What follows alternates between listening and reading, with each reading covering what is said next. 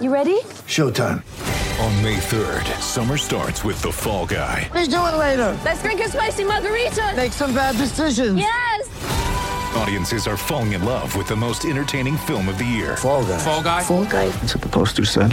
See Ryan Gosling and Emily Blunt in the movie critics say exists to make you happy. Trying to make it out? Nope. Because I don't either. It's not what I'm into right now. What are you into? Talking. Yeah. The Fall Guy. Only in theaters May 3rd. Rated PG-13. There's a lot more punks than there was 4 years earlier, but there was also as many posers. Posers were people that look like punks, but they did it for fashion. Welcome to SLC Punks, a Utah Jazz podcast brought to you by the staff of SLC Dunk. Now here's your hosts, Michael Lohman and James Hansen.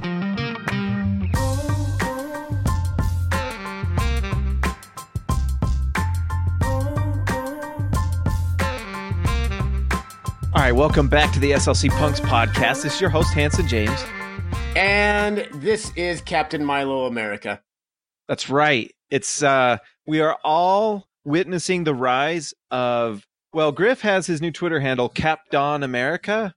That's what we're witnessing right Spider-Man. Now. We believe in Spider-Man. We believe in Spider-Man. We believe in Spider-Man. Yeah. Not the Sony version, the Marvel version. Marvel version, yeah. I'm really stoked to see them shoehorn Spider-Man in Venom, but that's another conversation.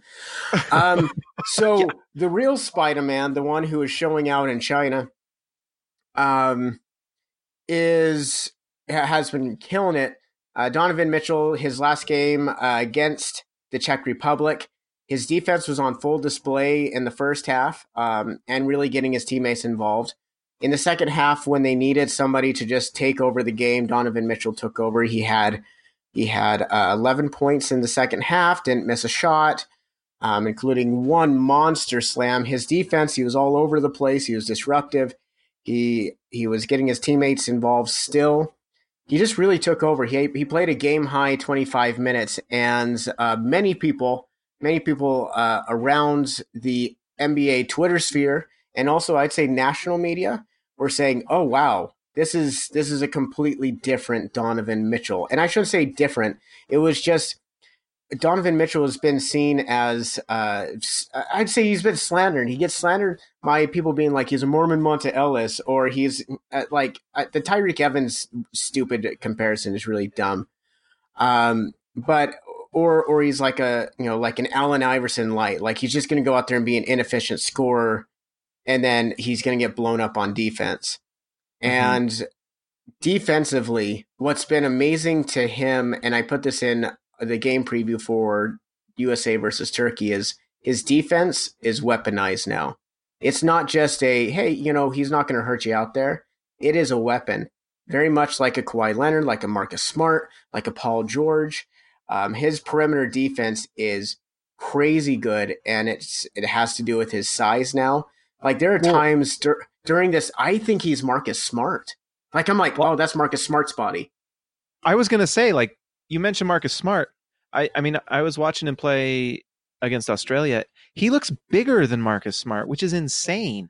His size is just going to be an absolute problem. He came into the league at 225 as a rookie, and he's gotten bigger.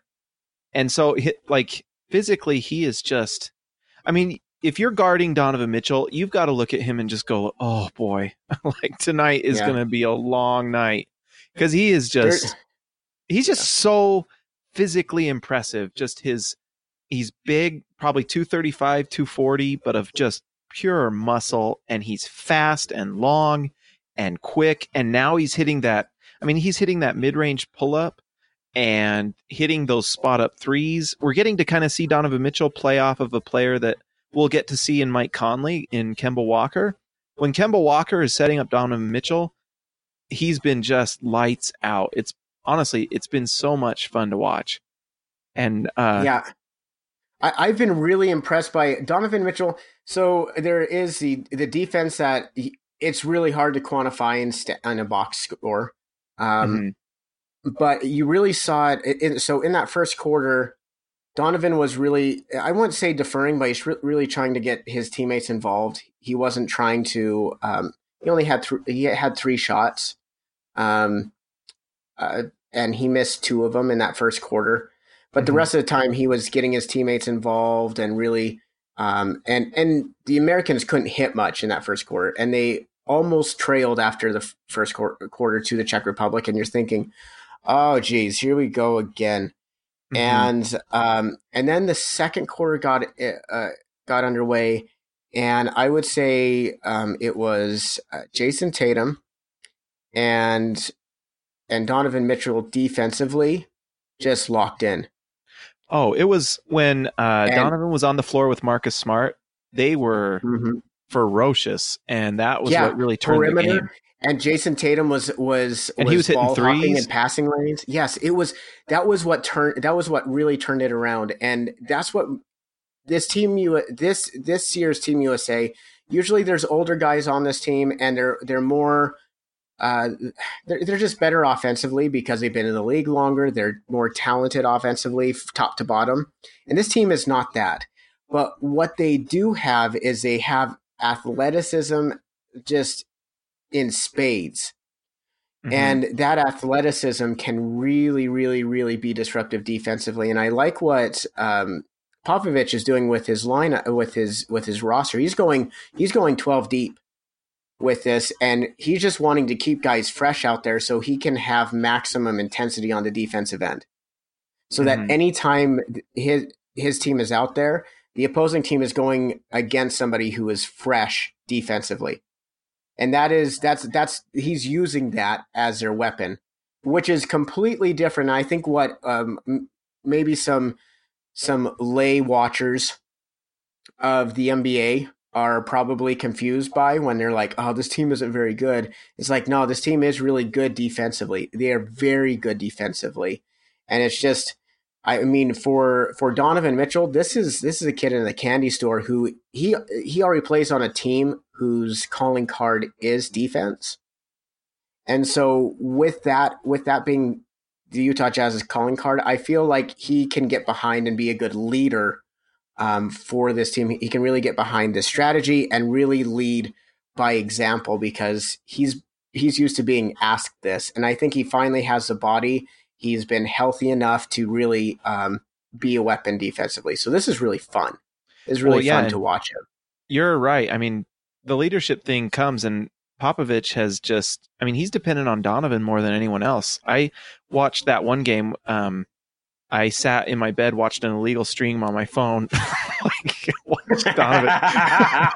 But not even going to do the free trial for 14 days. You ain't going to screw that. I was play that game. I had to keep deleting the porn bots and stuff, but I watched it for free. So that's the sacrifice that you have to make.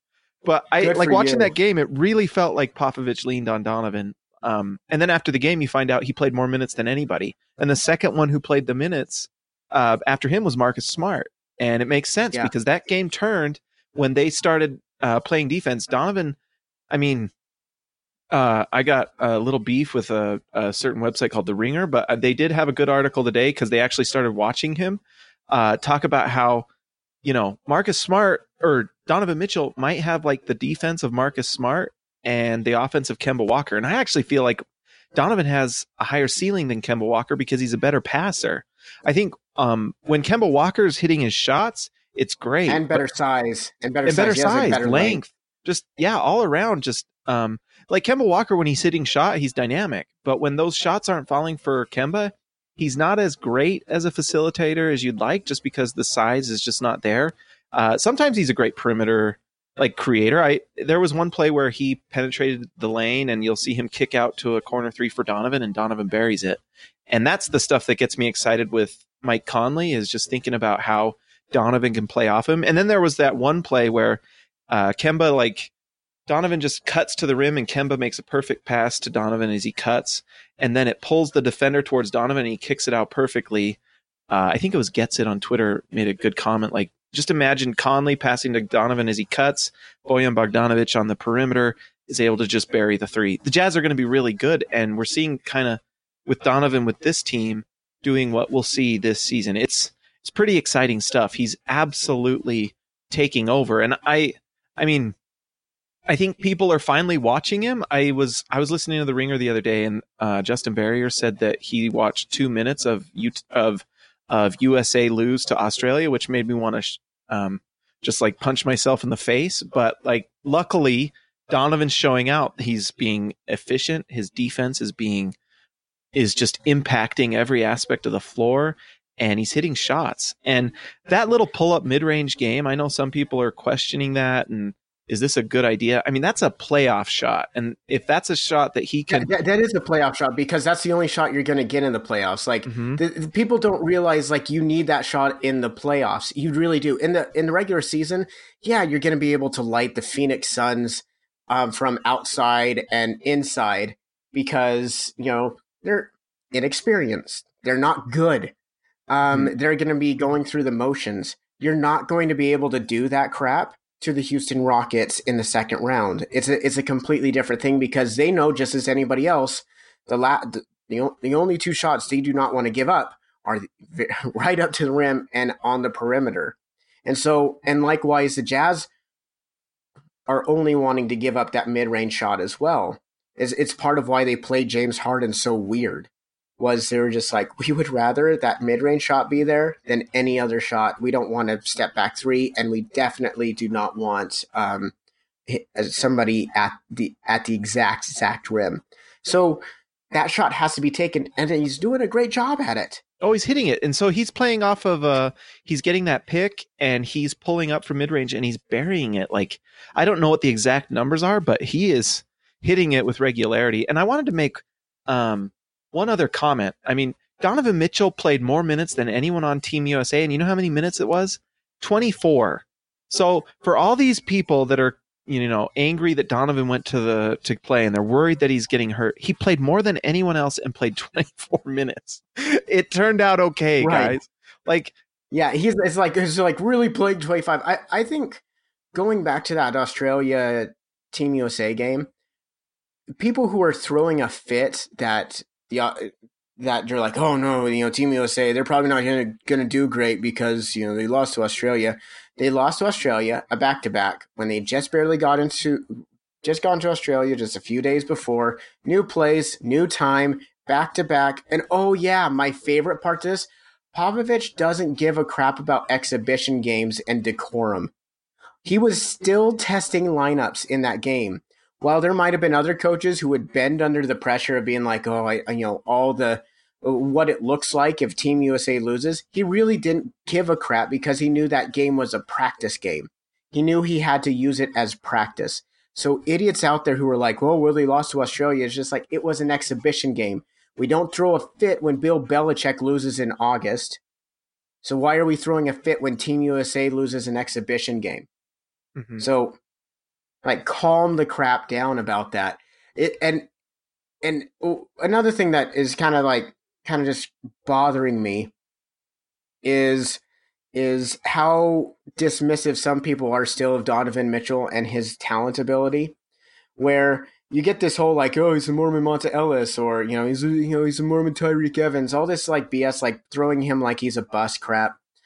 And then also there's someone on Jazz Twitter who I'm pretty sure is just a Sixers fan in disguise who believes that Donovan Mitchell is overrated, who is getting a whole big pile of crow day by day now with Team USA. So, have fun, McCade.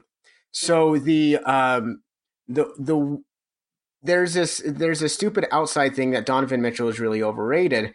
And you have a guy now who is so focused on defense, who can really be an asset for the Utah Jazz come this next season defensively. It is really exciting to think of the Utah Jazz having two guys like Donovan Mitchell and Mike Conley. And like Ricky Rubio, there was somebody else on Jazz Twitter who was talking about how Ricky Rubio, by defensive plus or minus, is a better point guard. Is a better defensive point guard than Mike Conley. Oh my gosh. Which is, I saw that and I just thought, oh my gosh. I just wanted to can we? Yeah, I was just like, this is. Can I make? I got something to say about that. Whenever you're, can I report that? Can I report that tweet as like garbage? I just wonder like abuse, racist, homophobia, garbage. done, just reported. Like the thing that's so dumb about that, this is like people, if you're an NFL fan, you're like, he's a better cornerback because he has more interceptions. And this guy doesn't have many interceptions. And then you realize, but then you go back and you look at the tape and you're like, oh, wow, the opposing quarterback doesn't throw to that side of the field when that cornerback is out there. He doesn't, like that side of the field is just gone. He doesn't throw to them. So he doesn't have the stats to look like he's really doing something versus a Ricky Rubio who's out there a ball hawking safety, but is always getting lit up because he's in the wrong place at the wrong time, because he's always watching the quarterback's eyes but not watching the play or trying to do something else. Like he's always looking for always looking for like the kill shot. And that's kind of like Ricky Rubio, always playing the passing lanes. And he could get away with that. Here's a stupid thing. He could get away with that in Utah because they had Rudy Gobert.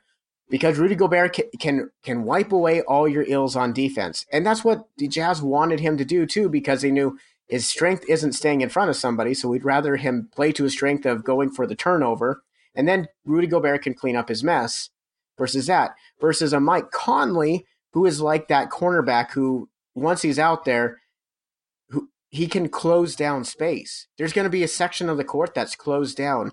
And you combine that with Donovan Mitchell now on the perimeter, and now you have two guys where you're just like, even if you're trying to get these guys to switch, you're still in a nightmaric position, because if any one of the Jazz's perimeter players, Ingles, Mitchell, Conley, Exum, if you're trying to switch them on defense, you are still getting an insanely good defensive player. And that is going to wreck worlds for the Utah Jazz next season. And I do not want to see one dumb ass take on Twitter saying that Ricky Rubio is better than Mike Conley. He's gone. You don't have to carry his water. I've got to honestly, yeah, exactly. The PR machine is over, guys. It's over. It's freaking over. Here's the thing. Do we have to do revisionist history on this, by the way? Like, I know that a lot of people really love Ricky Rubio, and I enjoyed watching Ricky Rubio his first year here. The second year, it was pretty rough. But we don't have to go and pretend like things were different than they actually were. And if we're going to say things like, oh, staying in front of your man isn't as important as like team defense or whatever the hell, like, you mean the thing that's most important on defense?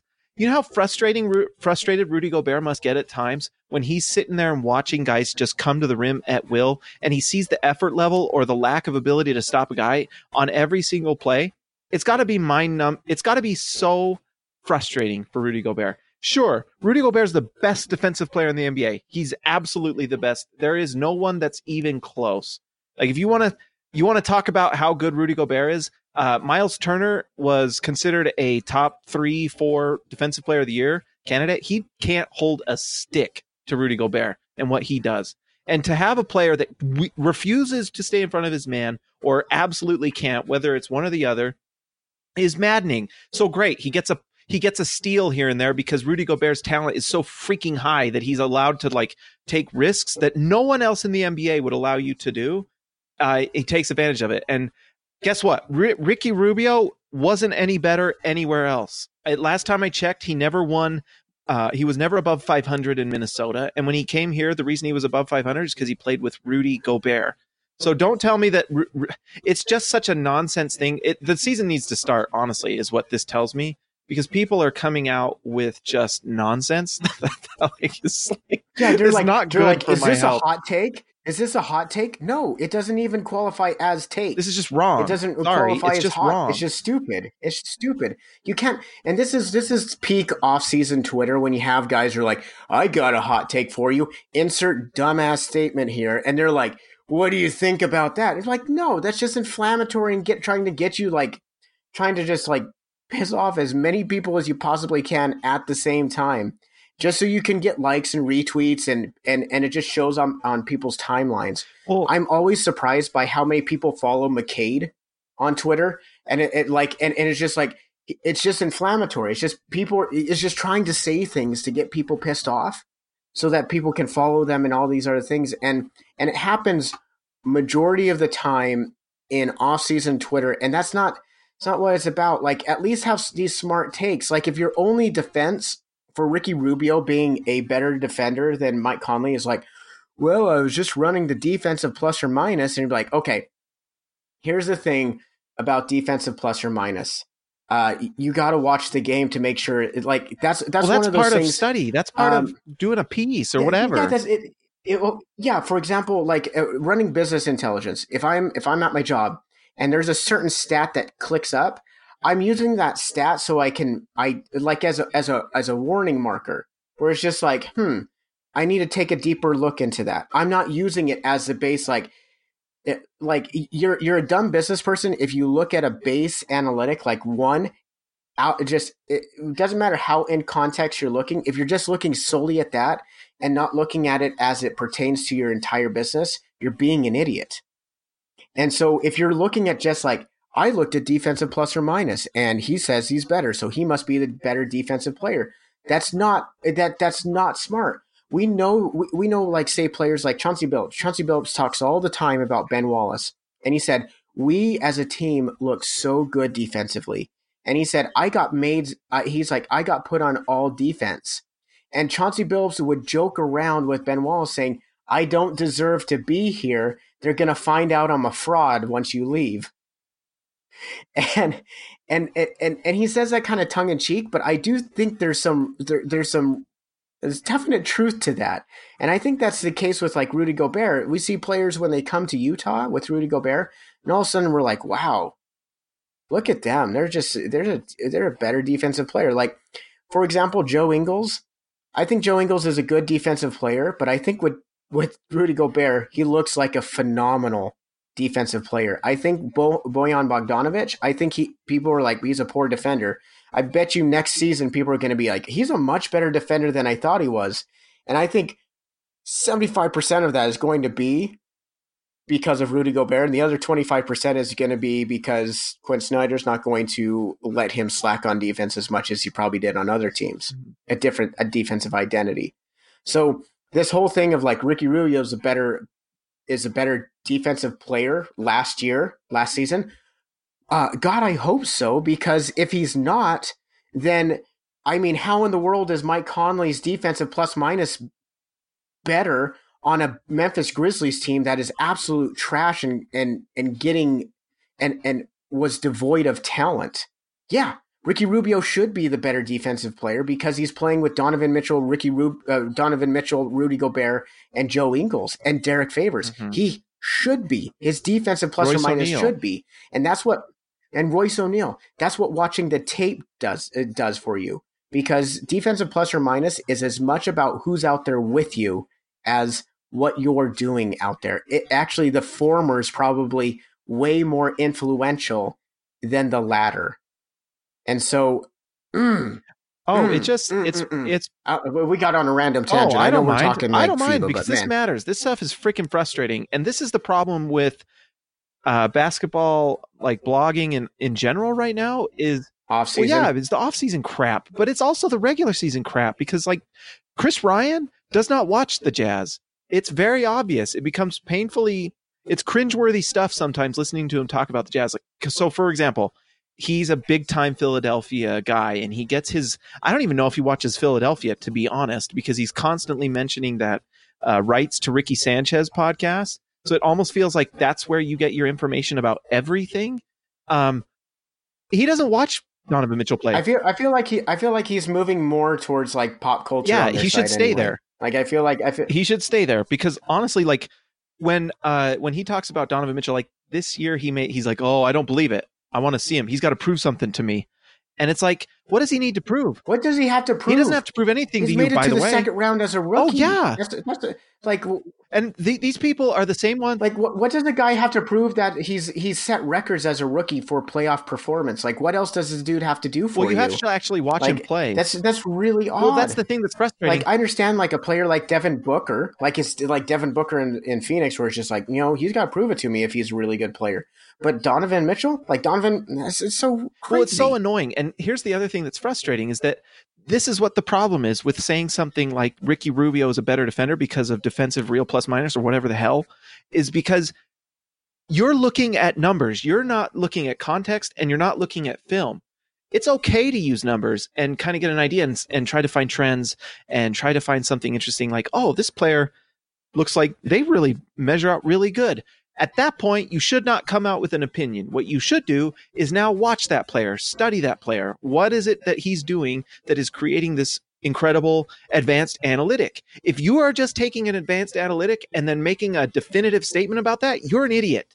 You are not doing this right. That's wrong, because what you're doing is just, and that's what people do with Ben Simmons and Donovan Mitchell. It's ridiculous. If you watch Ben Simmons play basketball, you see what he does and why his analytics are so good. The guy will not shoot a jump shot if it's not a dunk. He just will not. And he knows that one of the things that inflates his value is him having a 60% or whatever field goal percentage it is from 2, because he can't shoot a jump shot. And if he ever did, his field goal percentage would go down and we'd see what he do. And I tell you right now, if Ben Simmons started shooting jump shots with regularity, they would not go in, and he would look very, very similar to Lonzo Ball. They're very similar players, and he wouldn't look much different because he can't hit shots. Difference between Ben Simmons and Lonzo Ball, if you actually watch them play, is Lonzo Ball's not a coward, and he will take jump shots, and he'll miss them. But guess what? Lonzo Ball's getting better. Ben Simmons isn't. And so that's what's frustrating to me, is people like Chris Ryan and Justin Verrier who do not watch the Jazz. I sometimes wonder if they even watch the NBA in general. They're just looking at stats, and that's what the national guys do. If you're covering the Jazz, you should watch the Jazz and not come out with look at what you're seeing, accept it for what it is. Stop taking PR from the Jazz themselves telling you what to think. Look at it yourself and have your own opinion. And maybe this is, I'm going on a crazy rant here. This goes for politics and everything. Look at it yourself and come away with your own viewpoint before you have someone telling you what to think. You know, it drives me crazy. Right. And here's the crazy, and here's the crazy thing too. When he's like, well, defensive plus or minus, like, you could look at it and, blah, blah, blah. Ricky Rubio has a better defensive plus or minus than, Mike Conley. And so here are the people who have better defensive plus or minus than Mike Conley. Guys like Markelle Fultz last season. Lonzo Ball, who by the way is a good defender, by the way. I'm pro Lonzo. Yeah, but you could DeLon, if right? If you said that you'd be wrong. Like Howell Neto, yeah, exactly. Like no one's gonna go out there and be like, the stats say that Howell Neto is a better defender than Michael Conley. And that's stupid. That's completely stupid. That's looking at something completely out of context. It's looking at something completely out of context. And so, that's what we have to. That's what you got to realize in this whole thing when you're like, okay, what does this mean? Why is this probably higher? And that defensive plus or minus, if you look at who Ricky Rubio shares the court with, the majority of the time, it's Rudy Gobert. Yeah.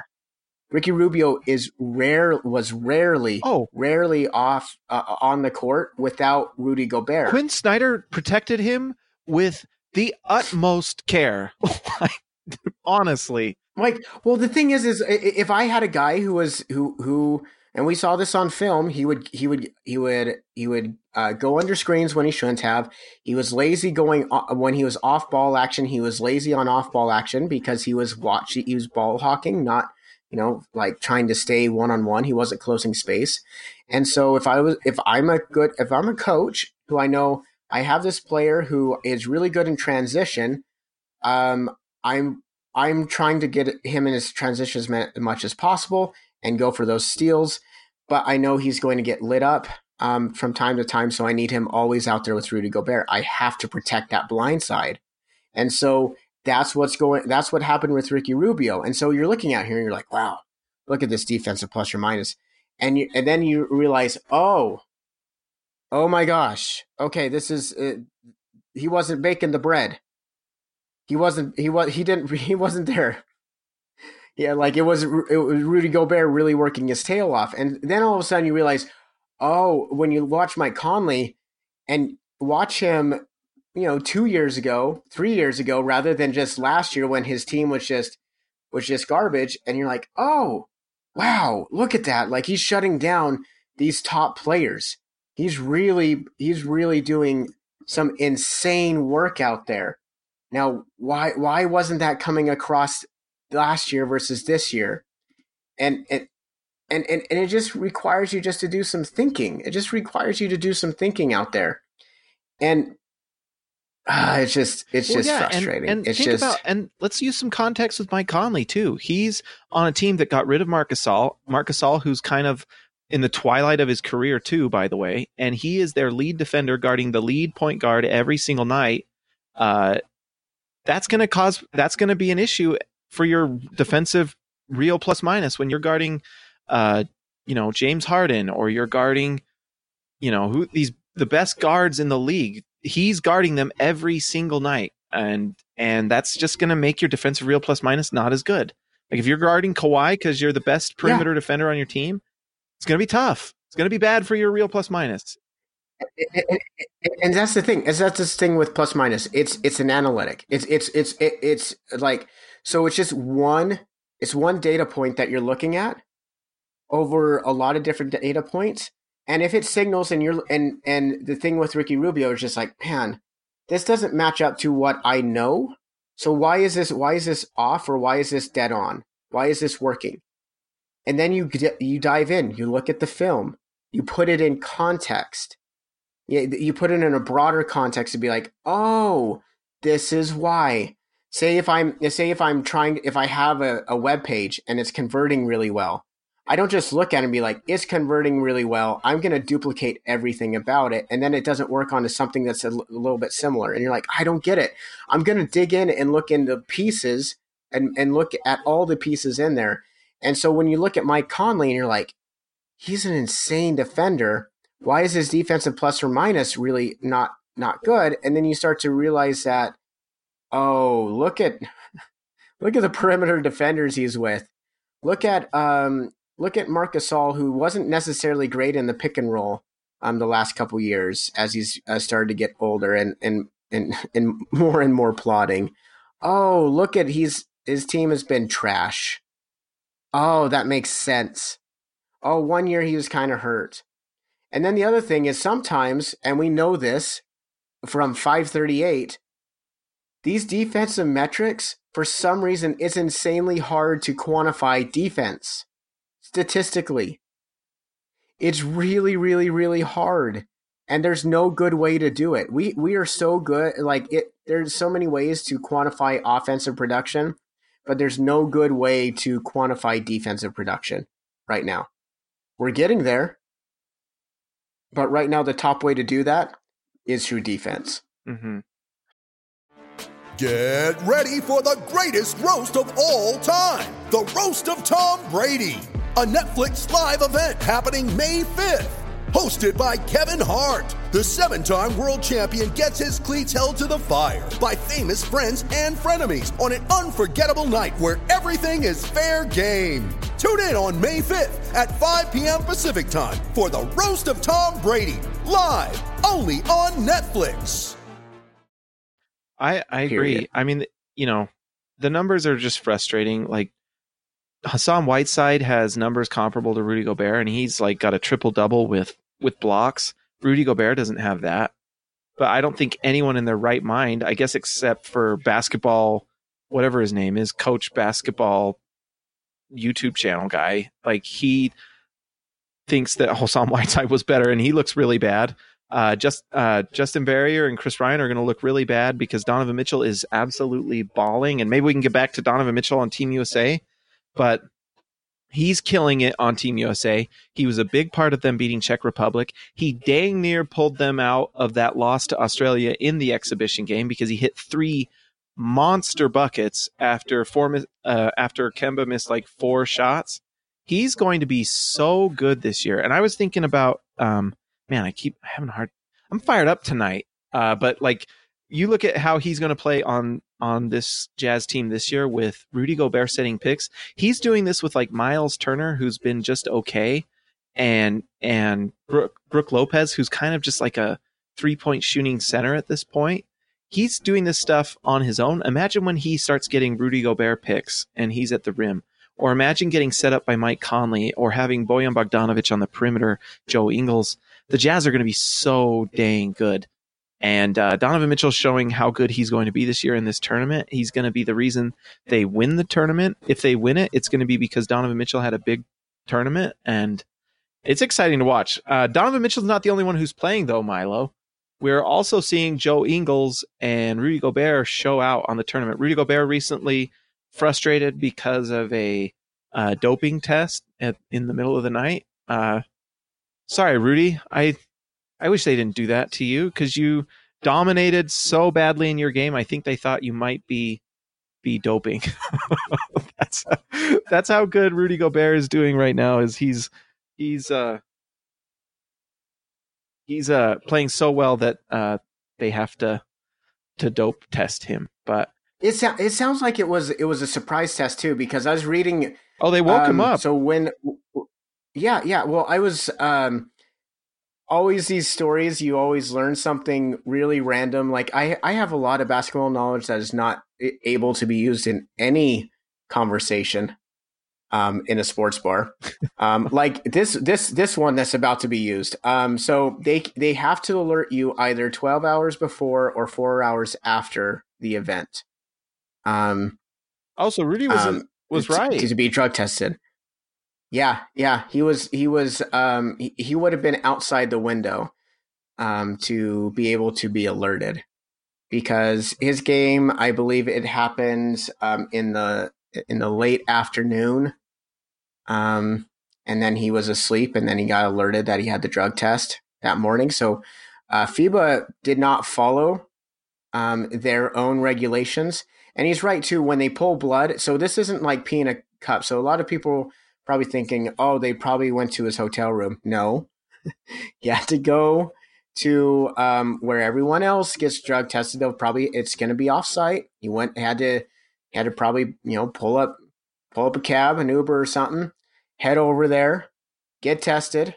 And guess what? By the time that's all going on, it's daybreak, and he's having to get to all of his other activities. So that's a serious problem, especially when you think about these guys. Like, they've only been in China for a week, so their bodies are still just all haywire when it comes to getting used to what time it is and rest and proper rest. So this is that. If I was Rudy Gobert, I would be absolutely livid. Like, they didn't follow their own guidelines. It disrupted his recovery. Mm-hmm. And then he has to go to practice, and he's still, like, the thing is like, for if there is anyone, and I have seen a few people who are French who are like, he's being a baby about it, who Rudy Gobert lit up on his Twitter. Good for him. He, like, I think in French, in French, it didn't translate like super well, but it really seemed like the phrase was like, look at Captain Obvious here. Mm-hmm. when there's some guy was just like, well, that's just what you get for being a professional athlete. And he was like, look at Captain Obvious. But it's not like he can just like take a few hours off. He still has to watch film. He still has to get their practice in so that they can be prepared to play their next team. They have to do all these things to get ready. And so this whole, like, this BS that FIBA put him through, that's garbage. And he played really well. Like, he had the and one at the very end of the game to put his team out of distance from Germany. Germany was playing really well. Like, Dennis Schroeder had himself a game. He had himself a really good game. And he was lighting up Evan Fournier, and it didn't matter who France put on Dennis Schroeder. He just went off, and Dennis Schroeder just has the potential to do that. Mm-hmm. He's either going to go like 5 for 24, or he's going to go like 16 for 21. Mm-hmm. Like, I don't feel like Dennis Schroeder like has anything in between. Oh, he definitely an NBA player. And so he definitely went off. They were definitely trying to stay away from Rudy Gobert, trying to peel him away. and towards the end of the game, you could see Rudy Gobert started clapping for the ball on the inside, and he did a slip screen on a pick and roll. Evan Fournier made a great pass to get him a great bounce pass in between both defenders. And then Rudy Gobert just went 1-on-3 to get to the hoop and finger rolled it off the backboard in for the and one. It was a great play. Like and I was watching the game. I was at my family's place over the weekend. I looked at my dad and I was just like, this. Can you believe like this? He offensively, this is Utah's 5th best player in their starting lineup. Oh, they're going to be. This is their 5th dynamic. best. This is so nuts. It's so crazy. Like this is and defensively, he looks elite. He looks every bit the defensive player of the year as he was last season, and he just looks in great shape. Catching the ball really well. FIBA thinks it. Yeah, catching the ball really well. Obviously, FIBA thinks he's in too good of shape. So that's really exciting. Like he just looks all stoked. And after watching France, though, I don't think there's much of a threat to beat the USA as I thought they were before the game. I think offensively they just don't have the firepower. They don't have anybody who can really just. Well, they don't have anyone that can have a game like Patty Mills did, where he just like hits. I mean, the end of that game is insane. If you watch that, like he just hit 3 after 3 after. I mean, Kemba missed his last 4 shots. Patty Mills made his last 4 shots, and he just had a great night. And sometimes that happens. Yeah, they don't have a Patty Mills or a Dennis Schroeder or even a Thomas Satoransky. Satoransky was pretty good. They don't have a guard. He was pretty good. Yeah, they just don't have a guard. And man, is Evan Fournier the French Rodney Hood? Their numbers are surprisingly similar. Can I say one thing? Kemba Walker did not keep his man in front of him, and Satoransky scored really well. You know what that means? That's not very good defense. If you don't keep your man in front of you, that's bad defense. Yes. Sorry. I will say watching Kemba Walker, like on one side of the ball, I'm like, man, I wish he played for the Utah Jazz. And then once he's having to go, like when he's getting isolated or thrown in a pick and roll, rough. it's definitely like, you know, like you're pulling the collar a little bit, just getting a little uncomfortable. Mm-hmm. I mean, a lot of times he's giving up what he gives, you know, and that's why Marcus Smart played more than him. That's just a fact. Yeah.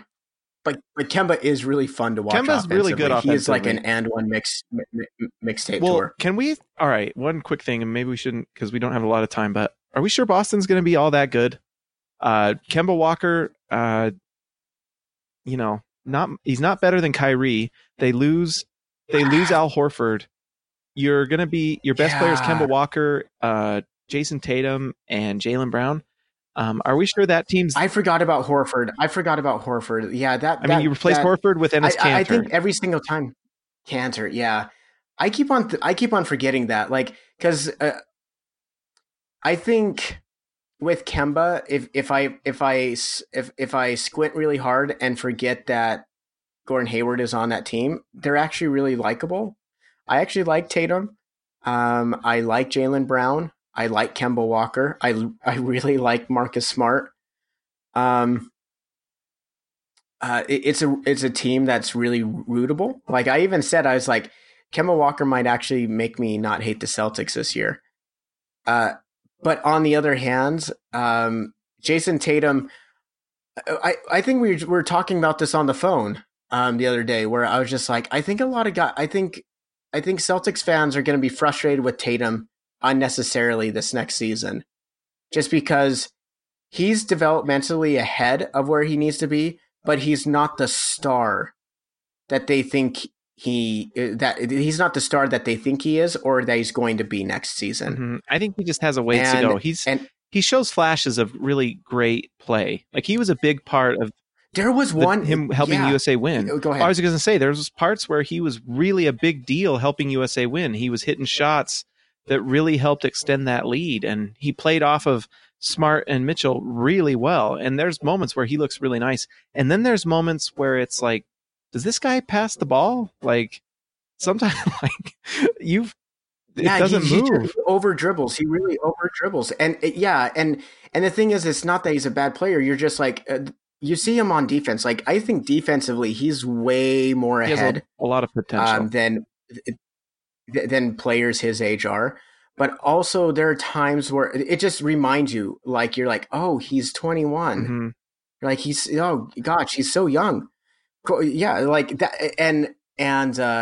and one of those plays was he over dribbled, but then he showed this insane flash where he beat his man, did a spin, and went up for the layup, and you're like, oh dang, and then he misses the layup really badly after he got open to the rim, and you're like, there's that potential, there it is, like, and I just don't think he's there yet, and because he's not there yet, like he controls their ceiling. Kemba Walker and Jaylen Brown and Marcus Smart, they control Boston's floor next season. Like I think they'll be a playoff team. But Jason Tatum controls their ceiling of where they're going to go, and Gordon Hayward to a degree of how that's well true. They do have Gordon Hayward. Continues to bounce back. Yeah. But Gordon Hayward, I don't think controls their floor, because last season he was not very playable, and so the guys who can bring you up to your ceiling is like Gordon Hayward, who is has not looked good in his first season back from injury. He might look better, but he never looked like he was starting to gain any consistency whatsoever. And then another guy who's really inconsistent is Jason Tatum, but for age. And the thing I hope Boston Celtics fans don't drag him and start to turn on him, because he's not as far ahead as they think he should be, when in actuality he is really ahead of where he should be. Well, he really played outside himself for the first part of that rookie season. He was hitting threes at a rate that was so good that his percentage carried out throughout the year. But at a certain point that rookie season, he hit a wall. And then he showed out in the playoffs. He played really well and kind of played outside of himself again. And so I think he's going to be fine, but I do think it's going to take time. And I think, if he plays really well this year, they'll be fine. I got us on a tangent here, but he's been pretty fun. No, but there's sometimes I am wavering between the Celtics being like, man, are they going to be a 6 or 7 seed? Or there's other times where I'm like, they could be a 3rd seed. Like they have a pretty big variance. They really do for the Eastern Conference, like, because I just don't know how they're going to gel. And also I think Brad Stevens is on the hot seat this next season. And so like, how well is that team going to be behind him as a coach after last year, after they saw what Kyrie did and railroaded the season, and then they don't feel like Brad Stevens is the guy. So there's so many different storylines that we could go into with Boston that are just really fascinating. Before we leave, though, we need to talk about Ingles. Yes, we need to talk about the Australian god, the best player in the NBA. Adonis himself, Joe Ingles. So Joe looks re-energized. He does. He looks happy. Big time. He looks like he loves basketball again. It makes me so happy to see Joe looking like Joe again. And it's nice. Last year, we've talked about this a lot on the podcast. He just looked so worn down mentally, physically last season that it was, and it showed in the playoffs. And some of that was because he was physically worn down. The Jazz were asking him to do way more than they should. And now he looks great. He jingled Team USA. It was Patty Mills and Joe Ingles that beat Team USA that game. I think, to say it was more like Joe Ingles just played an incredible game that beat Team USA more than Team USA lost that game. Like, Joe Ingles wins you games sometimes. Yeah. We've seen him do that for the Jazz. Like, there'll be nights where Ingles just has an incredible night and the Jazz are unbeatable because he'll hit 4 for 5 from 3. He'll have 7 assists. He'll play great defense, and you win that game because he has almost like a John Stockton, John Stockton in the way where there's no way in hell you can convince him that he needs to consistently take 14 shots a night. You can tell him till you're blue in the face, I need you to take 14 shots a night and 10 of those need to be threes. And you're consistently going to get like 3 games with 4 shots, 2 games with 17 shots, and then 1 game he might take 3. Like he is the type of guy who is very unselfish. He never looks like he's comfortable being the man, but when he is the man, he still can. Unlike Stockton, he can just really just love it and be the center of attention. When he gave that interview when his wife was like doing the sideline commentary. Awesome. When I saw like how happy they were at that point, I was just like calling it. Jazz are going 82-0. Like this is a way better vibe. And Joe Ingles just looks like they're Joe Ingles. They had a post the other day where his son referred to their mom as mommy for the first time, which is amazing. Like, just so cool. And their kids are about the same age as my daughter. So like I think about like how long, like my daughter is like talking nonstop, and to have that and putting myself in their shoes of, man, like 2.5 years, not like, really struggling with communication with my own daughter, like that would, yeah. I don't think a lot of things would feel important. Mm-hmm. And that's not just communication. It's behavior. It's everything, and really trying to be the best parents that you could possibly be. And yeah, so basketball would be like, yeah, this is literally the last thing that I really care about right now, because all I want to do is just I want to know my kid. And I want them to like. I've had so many kids. I've forgotten their names sometimes, and I refer to them as number 4, number 2. But I do enjoy talking with them. I could not imagine how hard that would be. Tax break 3 and 5. Earned income tax break number 4, baby. But yeah, no, I love my kids, and I couldn't imagine like how I've been, I couldn't be more happy for Joe and his wife, who seem like they've kind of figured it out, and that's just hard to do. And you're in a very high, I mean, it's a job for Joe. It's a high, you're in the spotlight. I know it's nice. That's one reason why it's nice to be in Utah sometimes, is when you don't want that spotlight, you can kind of fade into the background a little bit. But it's still a global league now. And so it's nice to see Joe look happy, content. He looks like he enjoys basketball. Last year, it didn't look like he was enjoying basketball very much. And so if Joe can just find that peace and stuff, the Jazz will be great. And is Donovan Mitchell ever going to hear the end of it? Oh no, absolutely not. Seriously, I think every training camp, the first day of training camp, I guarantee you, we will have a full post on SOC Dunk of all the times Joe Ingles during his first interview trashes Donovan Mitchell and Team USA. Like it's like we're gonna have at least like 8 paragraphs of just Joe Ingles like going on. Like it's gonna be great. I am so excited for that. And Joe Ingles, he had himself a great game. He had like 17 points, 7 assists, 6 rebounds, like something insane. Against now, albeit it was against Tunisia, but they lit him up. And he's having himself the time of his life. And this is really awesome too, because playing in China is really great for Australia. Like it's prime time, and this is really great for Australian basketball. Like beating USA, amazing for Australian basketball, amazing for the growth of that sport, and especially like EuroLeague is great, but man, it feels like.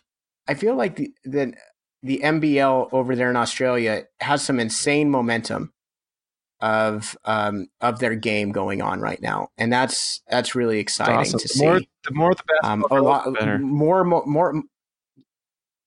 Yeah, more momentum than I think like the Chinese basketball league. It feels like more guys, more young, like 18-year-olds are choosing to go over there, especially with, like the significant top 20 recruit who chose to go over there just this past year. So this is really exciting. United States, next time we pick this up, we'll be like 3 more games into this. We'll probably be talking about who the United States is playing in round 1 after round 2. I don't even know how to classify it because they're in the group games right now. Be sure it'll be very late and very difficult to watch. That's all I know. Yes. Yeah. It's just like these games, while it's fun to find, it's probably best that it's before the season and we're all kind of like chomping at the bit for basketball, because if this was like right after the season and playoffs, I'd be like, there's no way I'm waking up at 3:30 or 6:30 in the morning to watch this. But you know what? We're crazy people. There's no way. But we're super excited. But we're super excited. Like so excited for the next year's season. And the most importantly, this is really giving the Utah Jazz a chance for their guys to be in shape, to get in rhythm before the season. I think the only thing that the Utah Jazz are really going to have to focus on for this next season, because they play 3 of their guys played in FIBA, is you're just going to see Joe Ingles get some load management games. Same with Rudy Gobert, and probably same with Donovan Mitchell. They're just going to get some games off just to keep them fresh, especially those back-to-back. And as back-to-backs are lower this year, it's much easier to do that. So, yeah, well, it's gonna be fun to watch, guys. Well, I hope that you'll get to probably be listening to this after their game tomorrow. But make sure that you like and subscribe to the Hoops Nerd. Well, not the Hoops Nerd. Sorry, the SLC Punks podcast. Well, you can still subscribe to that, but that's something else. SLC Dunk. We'll plug it. SLCdunk.com. Make sure you're going to the website. Read all the articles. It's great stuff. You got guys watching games at 3:30 in the morning, writing articles for you. We have downbeats every day. You've got the SLC Dunk Podcast Network with the Utah Jazz Podcast, Hoops Nerd, like we mentioned, SLC Punks, and just a lot of content out there for you to consume. So make SLC Dunk that hub for all the things you're looking for in terms of the Jazz. Anything else, Milo? Just hit us up on the social media, and there's good stuff. Taylor's been putting up great stuff, and God bless him for being up at terrible hours. He's gonna be up tonight, I think it's 6:30 though. Yeah, I'll be watching. I might get up and watch it on my phone in the morning in bed. Right, and make the tweets. Yep.